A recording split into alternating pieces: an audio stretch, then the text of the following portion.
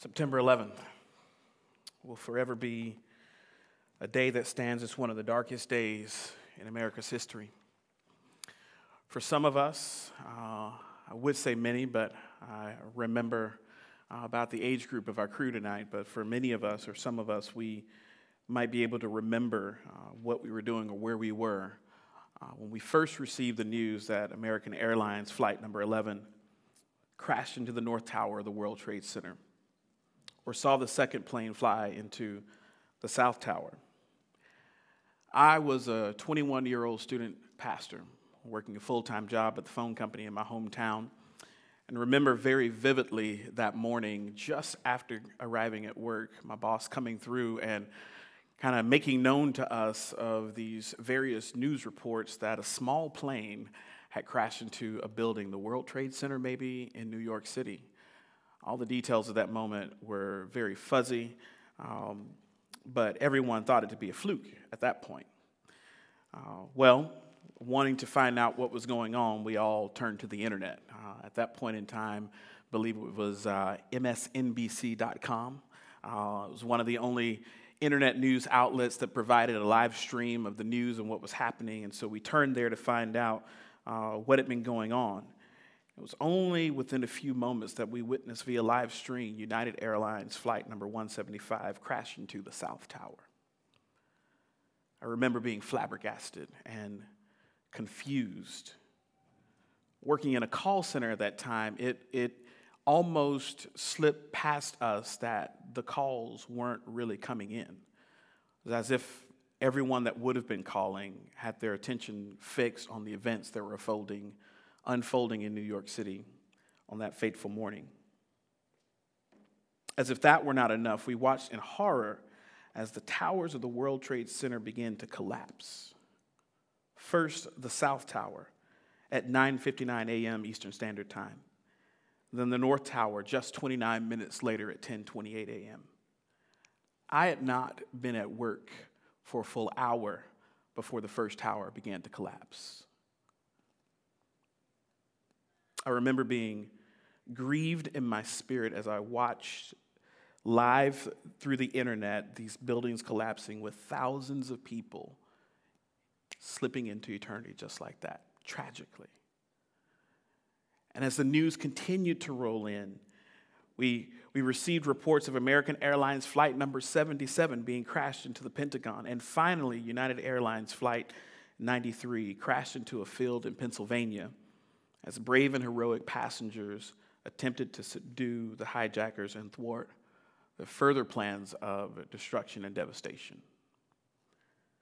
The days, the weeks, the months, and even the years that have passed since then have been challenging as people have continued to question, to debate, and doubt the goodness of God in the face of such horrific and terrible tragic evil. And it happens that way in our own lives. Whether we're experiencing a global or a national tragedy, or we're experiencing or living under the weight of our own experience as we experience trials in our own lives, doubt and belief cause us to question the power and the goodness and the ability of God to overcome darkness. And it's in these moments, it's in moments like these, when faith doesn't come easily. And as we turn our attention to our text tonight in Mark chapter 9, it brings us to a moment like this, when a man is faced with a seemingly insurmountable circumstance that causes his heart to be filled with doubt and despair. Let's look at it. The first thing we see as we begin to uncover truth from this passage is that faith is often disrupted when the voices of the many drown out the voice of the master. It says in the text that when Jesus, Peter, James, and John came to the disciples, they saw a great crowd around them and scribes arguing with them. And immediately all the crowd, when they saw him, when they saw Jesus, were greatly amazed and ran up to him and greeted him. And he asked them, not the crowd, theologians believe not the disciples, but the scribes, what are you arguing about with them?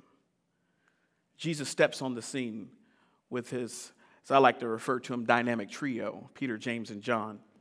And as they come back from the mountaintop experience of Jesus being transfigured, these three disciples are reveling in the revealed glory of Jesus, but they've been commanded not to tell anybody about it. But man, they're riding on cloud nine. Man, they have experienced something that no one since then has experienced, but we will eagerly continue to wait to see Jesus' glorious appearing as he cracks the sky and returns to make all things right. But as they come back off the mountain and step back into reality, we'll say, they go from experiencing the revealed glory of Jesus to coming face to face with the forces of the devil, the works of the devil. He's on display. He's active. They find their fellow disciples stumped and being argued with by a group of scribes and a crowd of people gathered around to see the show. It's chaos, and Jesus steps right in the middle of it to make sense of it all, only as Jesus can. How many times have we found ourselves in a situation like this? Not in that we're trying to cast out a demonic spirit and we can't, but where we're faced with a difficult situation or circumstances and the voices of the many, some trying to be helpful, are hindering us from focusing on or hearing what Jesus has already said or promised to us. The disciples who have been with Jesus for so long now, when faced with a crowd of debaters and doubters, they're overwhelmed so much to the point that their confidence in Jesus and what he has called them to do is shaken.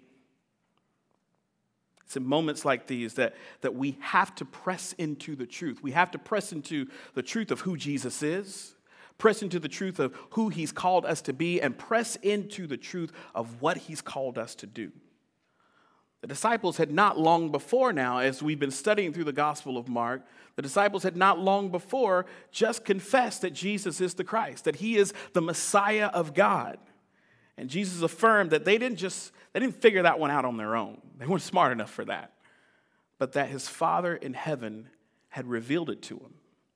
Well, here in the text, the presence of the scribes suggests that they were there to question the very authority of Jesus and ultimately try to find evidence to discredit the ministry of Jesus. So the fact that he wasn't present when this encounter began to unfold, man, it was a prime opportunity for them to step in and begin to engage and interact with his disciples in a way that they knew they wouldn't be able to engage and interact with Jesus. They were taking advantage of this moment. And there may be people in our lives that take advantage of moments like these. They might question your faith in Jesus. They might question if he really is the Son of God, if he really is the only way to God, if he really died for the sins of the world, or if he really did rise from the grave.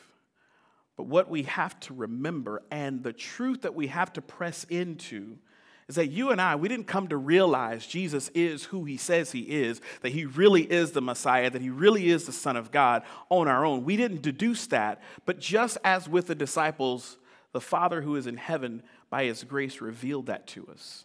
As we're confronted with people that continue to question us, to question our faith, to question the validity of the claims that the Bible makes, it becomes an opportunity for us too to pray for and to proclaim to them that God in his grace might reveal the truth of who Jesus is, and that they might come to know him as Lord and as God for themselves. You see, when we give ear to the debaters and the doubters in our lives and in the world that is, our faith gets disrupted. We begin to question if Jesus really is who he says he is. Have I chosen the right way? Am I truly forgiven of my sins? Is a life of holiness really worth pursuing? Is repentance and faith really necessary for salvation? Is the gospel really worth giving my life for? And the debate and the doubt is not only from those who are without, but Jeremiah 17:9 clues us into the reality that the heart is deceitful above all things. It is desperately sick. Who can understand it, it says. So when we're not firmly grounded in the truth of the scriptures, our own hearts can lead us to doubt. Which is why the Apostle Paul admonishes us in Colossians chapter 3 to seek the things that are above where Christ is seated. That we're to turn our attention to heaven where Christ is seated and not be overly concerned with the things on this earth. For we have died and our life is hidden with Christ. In Romans 12, we're warned to not be conformed to this world and encouraged to be transformed by the renewing of our minds. And how do we do that? But with the Holy Scriptures. And he goes on to say that if we do that, we'll be able to discern, to know, to prove what God's will is and know that it's good, it's acceptable, and it's perfect. In 2 Corinthians 10:3, I love this verse. Paul tells us that though we walk or live according to the flesh, we are not waging war according to the flesh. For the weapons of our warfare are not of the flesh, but they have divine power to destroy strongholds. We destroy every argument and every lofty opinion that raises or exalts itself up against the knowledge of God. And we take every thought captive to obey Christ. So when the doubt from within begins to consume our hearts, we fight back with the Word of God. We fight back with prayer, and we fight back in community. Our faith gets disrupted when the voices of the many catch more of our attention than the voice of the Master, Jesus. But sometimes those voices are only ancillary to the doubts already at work in our hearts because we've not been intentional, we've not been careful to steep ourselves in the truth of Scripture and live in light of those realities. So when this happens, when our faith gets disrupted, we realize, secondly, that the intensity of our adversity causes us to doubt our ability to overcome. Check it out. And the text continues to say, and someone from the crowd answered him, "Teacher, I brought my son to you, for he is a spirit that makes him mute. And whenever it seizes him, it throws him down, and he foams and grinds his teeth and becomes rigid. So I asked your disciples to cast it out, and they weren't able." And he answered them, "O faithless generation, how long am I to be with you? How long am I to bear with you? Bring him to me." The verses that preceded that, Jesus asked a question. What are they arguing about? And interestingly, the person with the most at stake in the matter being argued about was the one who spoke up when Jesus asked that question. You see, the basic principle of discipleship was understood that the messenger of a man is as the man himself. So when the man brings his son to Jesus' disciples, even though Jesus isn't present, he doesn't lack confidence that they're not going to be able to do this because they're his disciples. They're his followers. But when they seemed to have met a formidable foe in this demonic spirit, he began to doubt if his son could really be healed. Some would say by the description of what the text says the boy experienced that he most likely was having an epileptic-like seizure.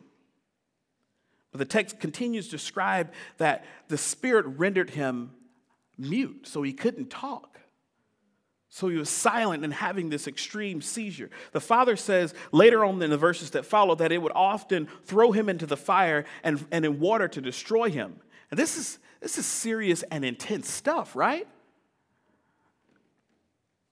It gives light to what Jesus says in John 10:10, that the thief comes only but to steal, kill, and destroy. Satan hates the image of God, whether it's in a grown person or in a child. And he hates this image so much that even a little boy is not beyond his attempt to distort and destroy that image. And the intensity is only intensified when the very ones who should have been able to deliver this boy from this spirit can't. I'm sure in this moment before Jesus shows up, and maybe even as he's telling Jesus what's going on, he's wondering in his mind, is there anyone who can help us? The disciples were totally thrown off step. They don't know what to do in these moments. They had been given authority and sent out by Jesus before to cast out demonic spirits, and they had done it. They had been here and done that before, but aren't able to do it now.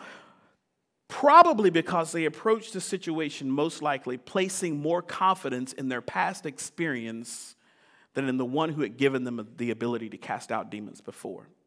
They were trusting more in themselves than they were in Jesus. I'm sure we've maybe all had an experience like that before in our lives, right? We've experienced the goodness and the grace of God and being used and empowered by the Spirit of God to do something great for his name. Maybe you've been praying for a friend for a long time and have the chance to share the gospel with them. And maybe all over your mind, you're thinking, man, this feels awkward. This feels weird. They're not going to believe a word I say. But you experience this person listening and receiving your words and actually repenting and believing. Or you've been praying for God to provide for a need for a friend or for a loved one, or maybe even for yourself, praying for healing for someone, and God supernaturally intervenes and uses your prayers to respond to the situation. Or maybe God's used you to give a timely word of knowledge to someone who needs counsel. Maybe you didn't know all the facts of the situation, but as God brought you into that person's path, he just used you miraculously and supernaturally to speak the word that they needed in that moment.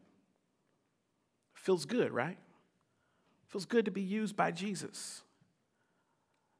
But somewhere in our deceitful hearts, we get puffed up over that. We begin to think that perhaps there was something in me that made me worthy of being used. And the next time the opportunity presents itself, the next time God wants to use us, we step up with more confidence in ourselves than confidence in the one who, by his grace, used us so profoundly before, and we fall flat on our face. And we're stunned. We're caught off. We don't know what to do. And Satan, the enemy, is right there to speak doubt into your heart. You're not strong enough to handle this. You're not able to do this. You have no business trying to do these things, trying to pray, trying to share the gospel. And he's right. But Jesus is always strong enough. Jesus is always able. When we misplace our confidence, we'll fall flat every time.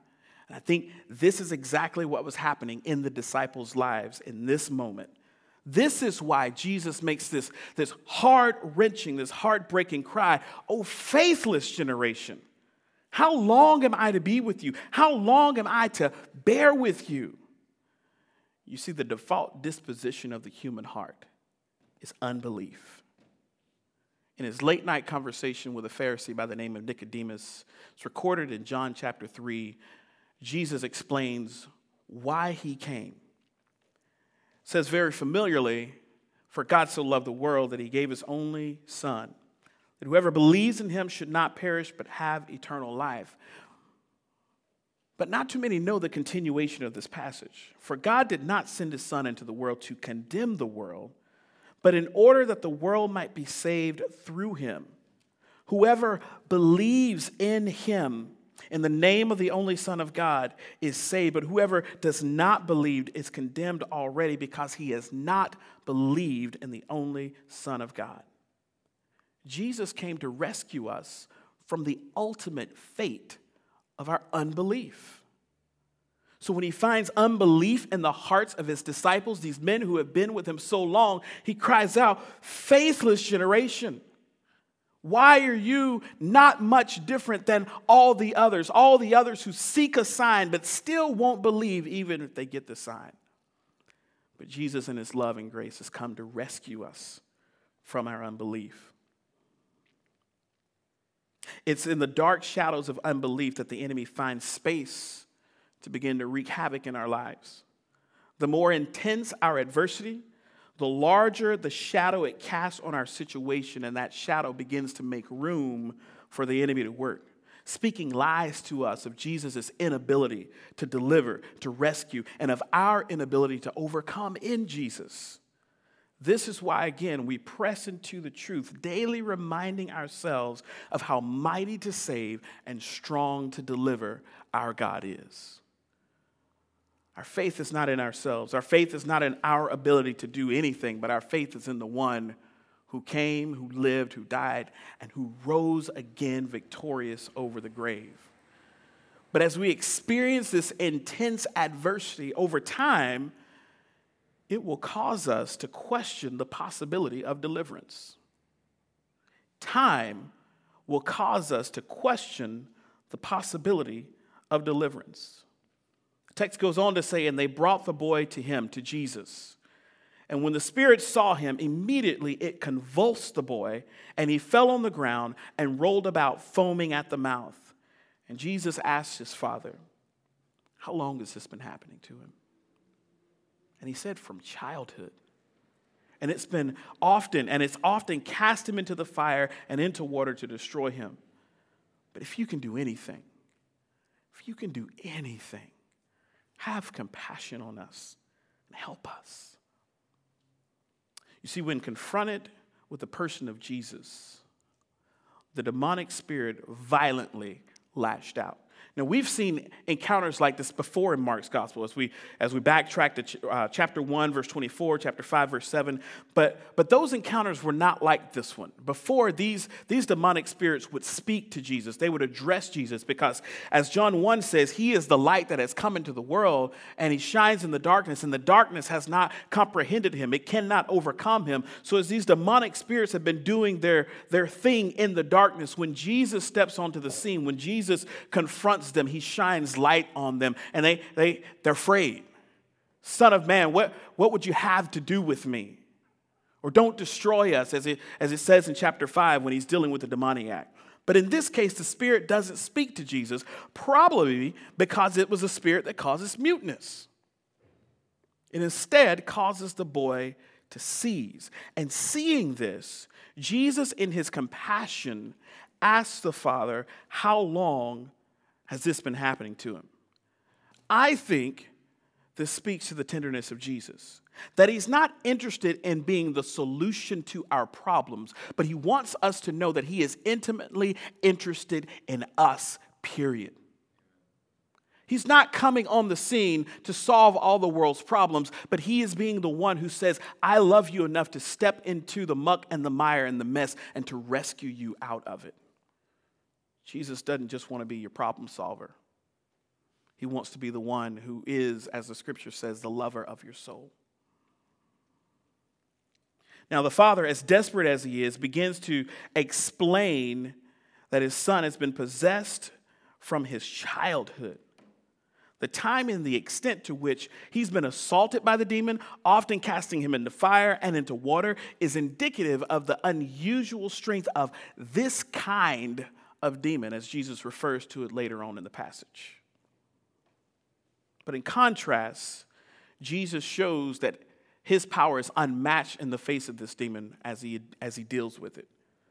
The man, in desperation and filled with doubt because of how long this situation has been happening, and I would think also coupled with the fact that Jesus' disciples couldn't cast the demon out of the boy, he asked Jesus to do whatever he can. Basically, Jesus, if you can do anything, do whatever you can. Have compassion on us. Have mercy on us. Help us if you can do anything. This is true in our lives too, right?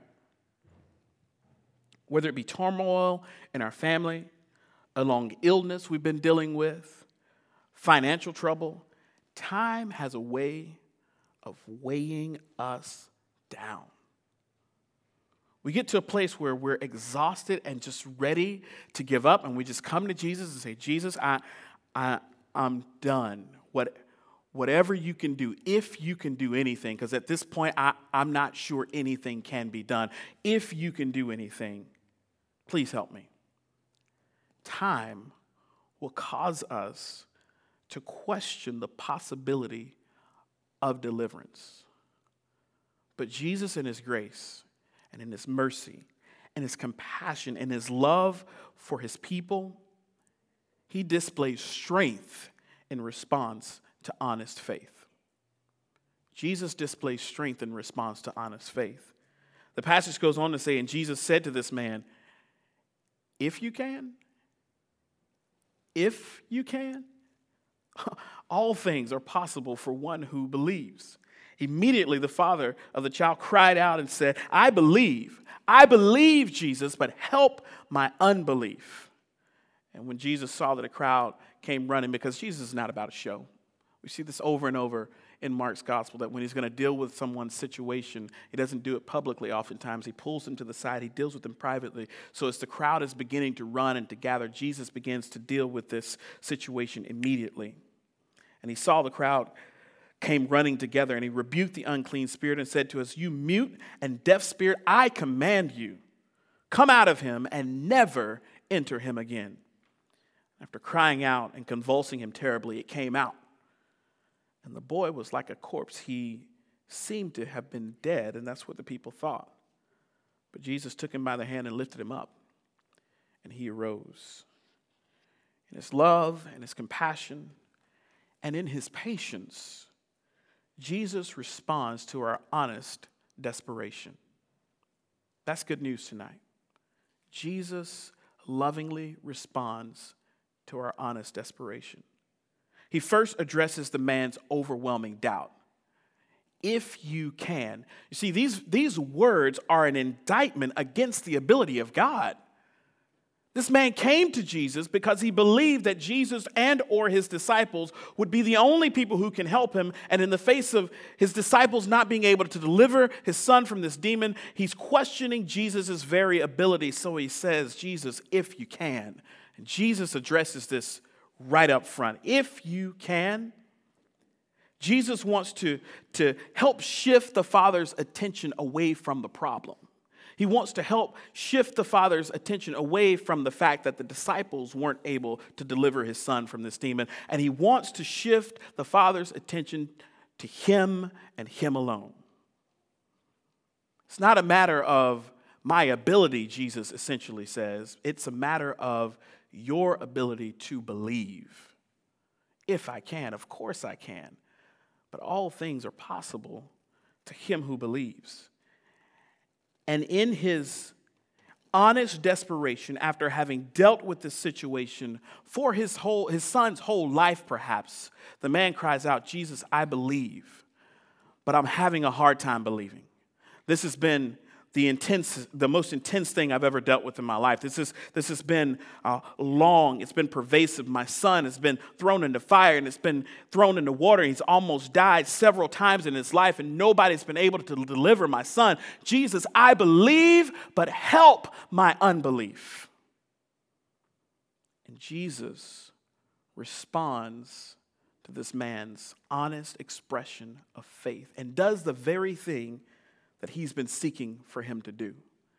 As I think about this passage and the years that I've spent just thinking about and meditating and sharing this with other people, I believe in this moment when the boy is seizing, Jesus in that moment asks the man how long this has been happening.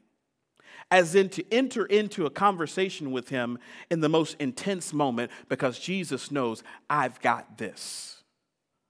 So the boy is seizing and he looks at his father, not at the point of when it's over, but while it's happening. And he says, how long has this been going on? And the man has got to be frantic. He's got to be upset. He's got to be about to lose his mind. Jesus, if you can do anything, do it now. And Jesus is having this conversation because Jesus wants the man to know the problem is not too big for me.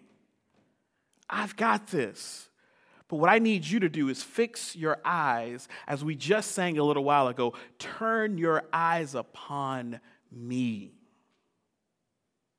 And even these intense, adverse situations in your life, the things of this life, the things of this world, they will begin to grow strangely dim as you realize who it is that you're standing before and that they're no match for him.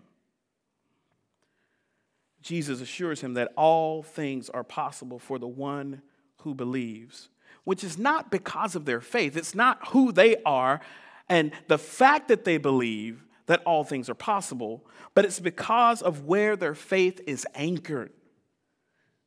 Again, he shifts the question from his ability because he's able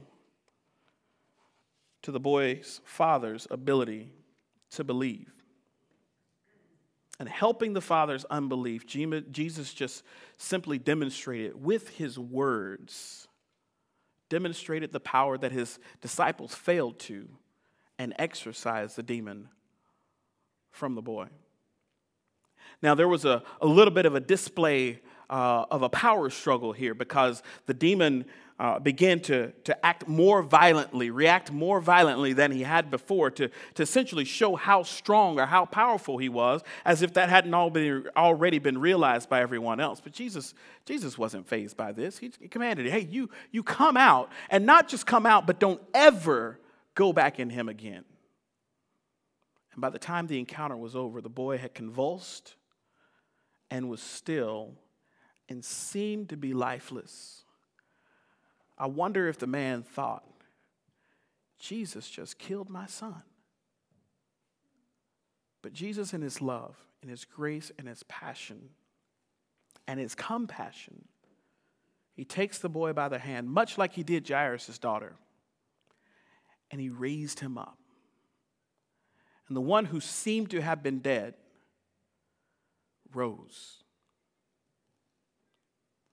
Now the scene changes to a home, and as it does so, we find out that faith is fueled when it's steeped in prayer. Faith is fueled when it's steeped in prayer. So as the scene is over, the disciples are with Jesus, all 12 at this point. 3 have been with him, and they come back to the other 9. The other 9 are stumped and confused and not doing what they're supposed to be able to do because they have misplaced confidence, trusting in themselves and not in Jesus. And Jesus takes care of the situation. And the text goes on to say, and when he had entered the house, his disciples asked him privately, why could we not cast it out? Jesus, what's wrong with us? Why couldn't we do this? We've done this before. And he said to them, this kind cannot be driven out by anything but prayer. Jesus, once again, all throughout this passage is displaying love, he's displaying compassion, he's displaying patience, and he's patient again with the disciples. Why? Because he wants these guys to get it. They're it. He's investing in them, and he's going to hand them the keys to the kingdom. When he leaves, they're it. So he's patient with them. He's loving. And even though he's experienced some level of disappointment because of the evidence of the unbelief in their heart, Jesus instructs them when they ask this question. And his response is simple.